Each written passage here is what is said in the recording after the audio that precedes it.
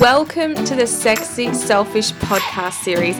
I'm your host, Shona Gates. I'm a women's life coach, success strategist, and a self-proclaimed badass. And I'm here to help you rediscover your authentic self, stop delaying your happiness, and step into your truth. This podcast has been created to connect, inspire, and nurture mums who want more. Are you ready?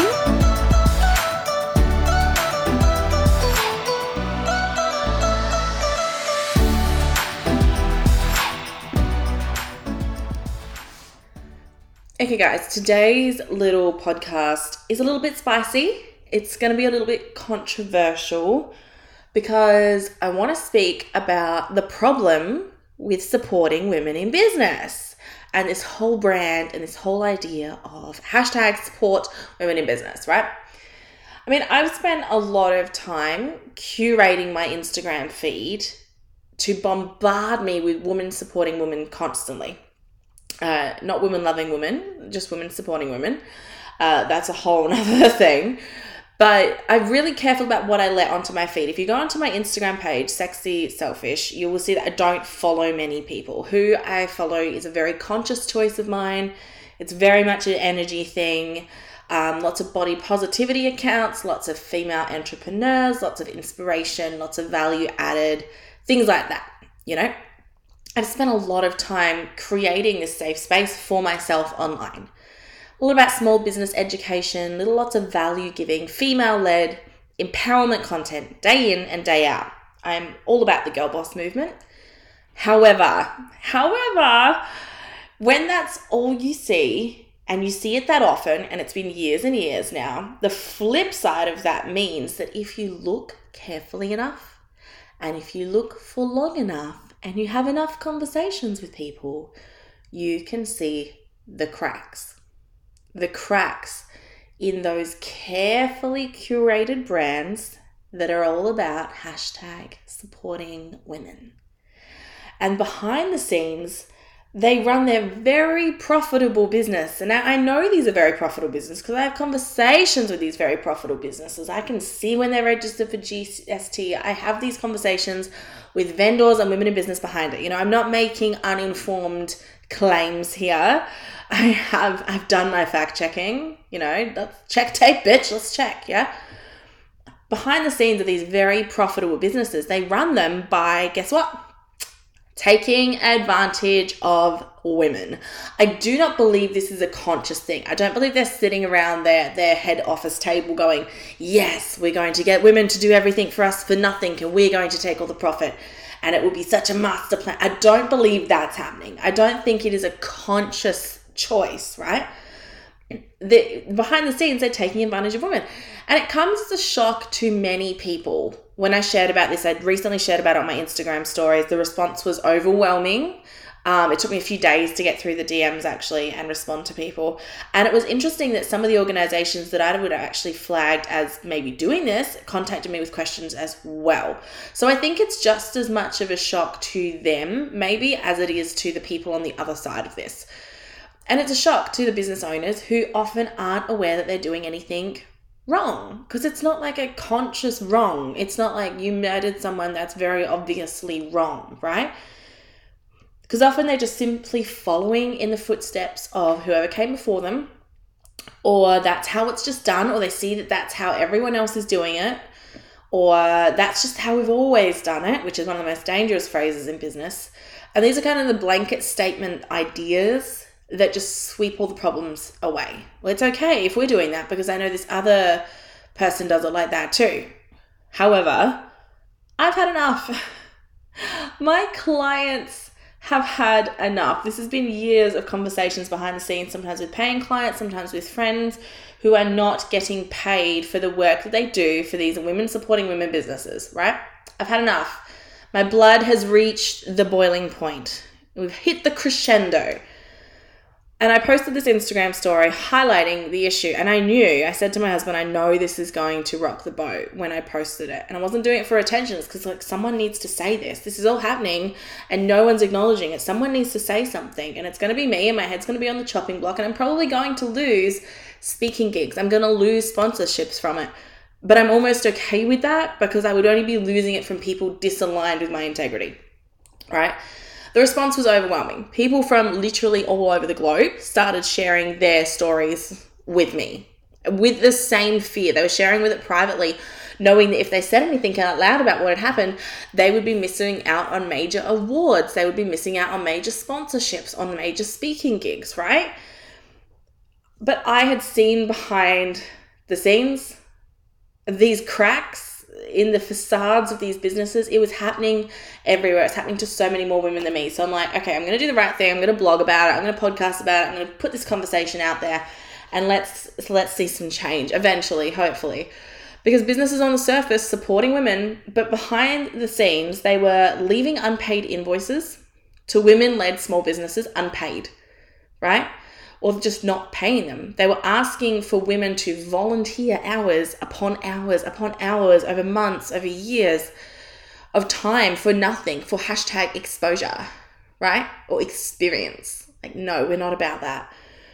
They were requesting discounts and requiring pro bono services and freebies, and just the expectation that women would do all this stuff for nothing. And I think this is where it really got me, because these are women-led companies, especially in the event space. If you contacted a male-led company in the event space and asked them to do a ginormous catering gig for nothing, you wouldn't even have the balls to do that. You would not ask a man to do these level of jobs for nothing. And yet women have no problem asking other women, maybe because we know how fucked up we are in the head and we just want to give everything and make everyone happy and people please. Women have no problem doing this to other women, and that's the crux. That's the problem. How the hell are we ever meant to rip down that patriarchy if we cannot even fucking pay each other properly, right?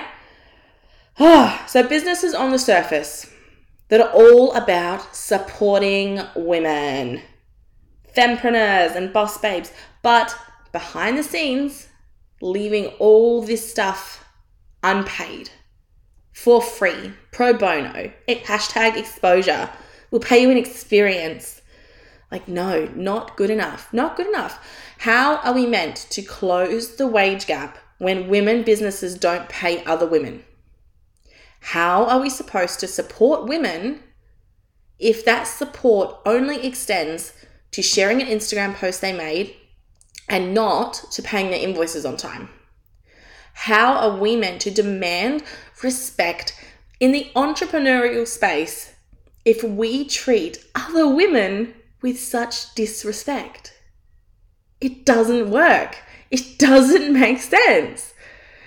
And here's the thing, guys, the work begins here. The work begins with women first. We as women must treat each other better first. Support is more than commenting on a Facebook post or engaging in a poll.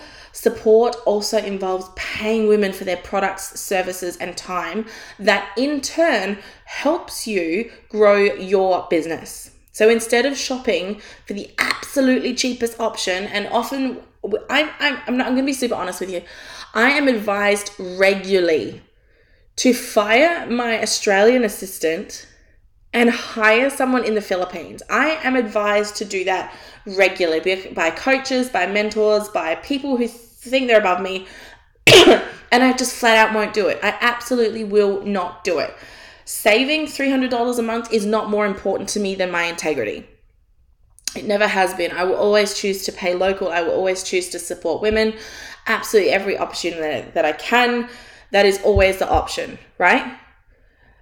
Yes, it might cost you a few more dollars per hour, but if your scarcity mindset in your business is so severe that you don't believe that the investment that you pay will make you money in turn, that's another thing to separately work on.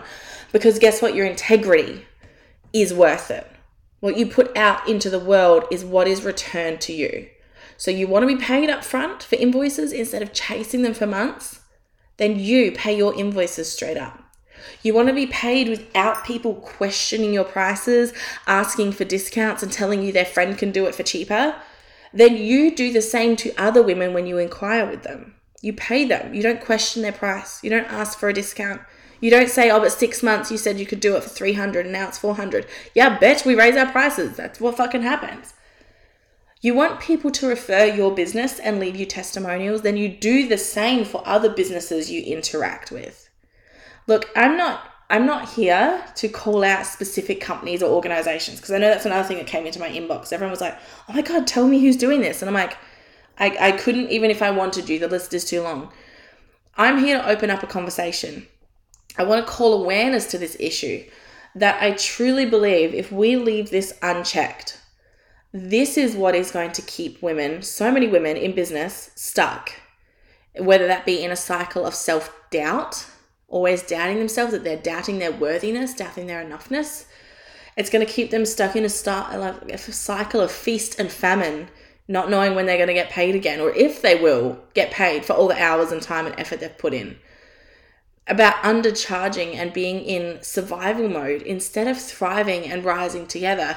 We can't make aligned and abundant decisions when we're stuck in survival mode, and we can't get out of survival mode until some of these businesses pay us properly. So, what can we do about it? Right? I know you guys want a solution. It's not as easy as wrapping it up in a bow. I truly believe the solution is opening up the conversation for it. I don't know the answer yet.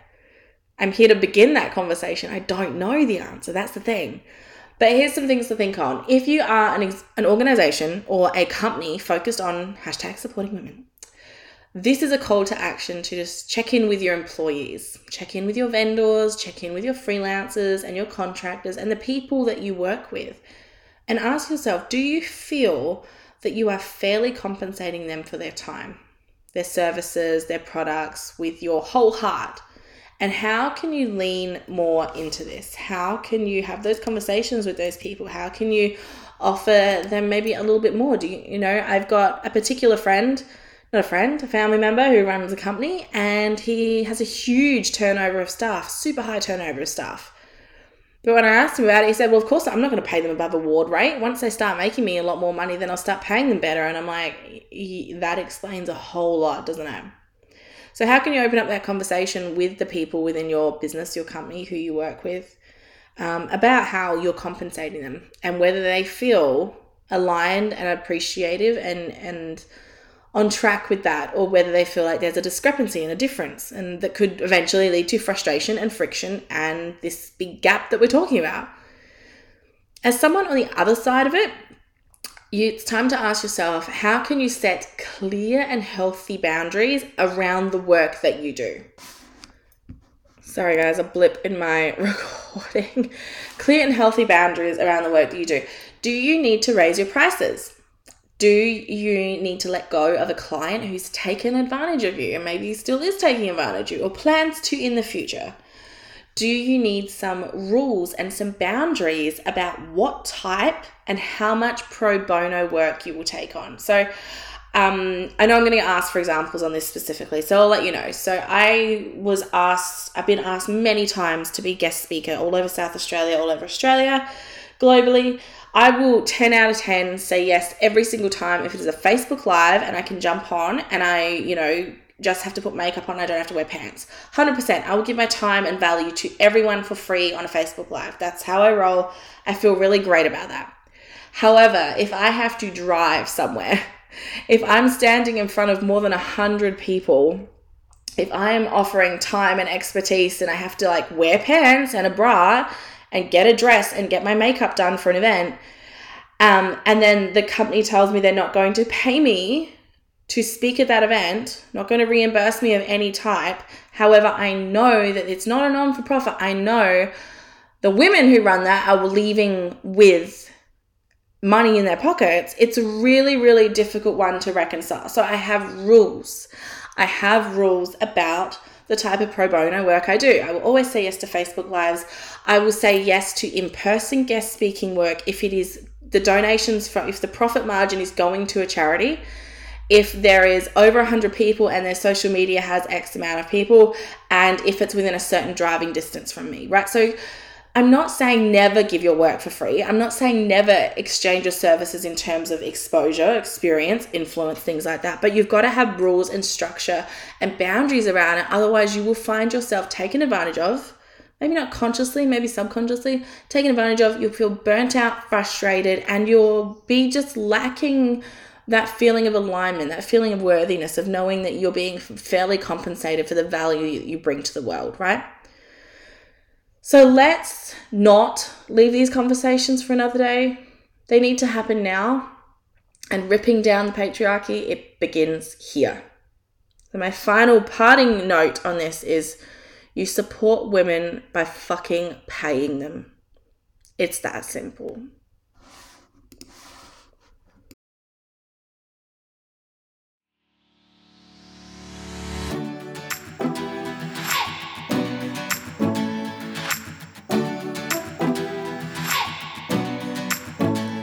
If you loved this episode, please subscribe and leave me a little love note by tagging me at sexy_selfish. To check out more of the Sexy Selfish podcast or to grab some of my little goodies, head on over to the freebie hub at www.sexyselfish.com. It's totally free and it's jam-packed with hours and hours of content for you.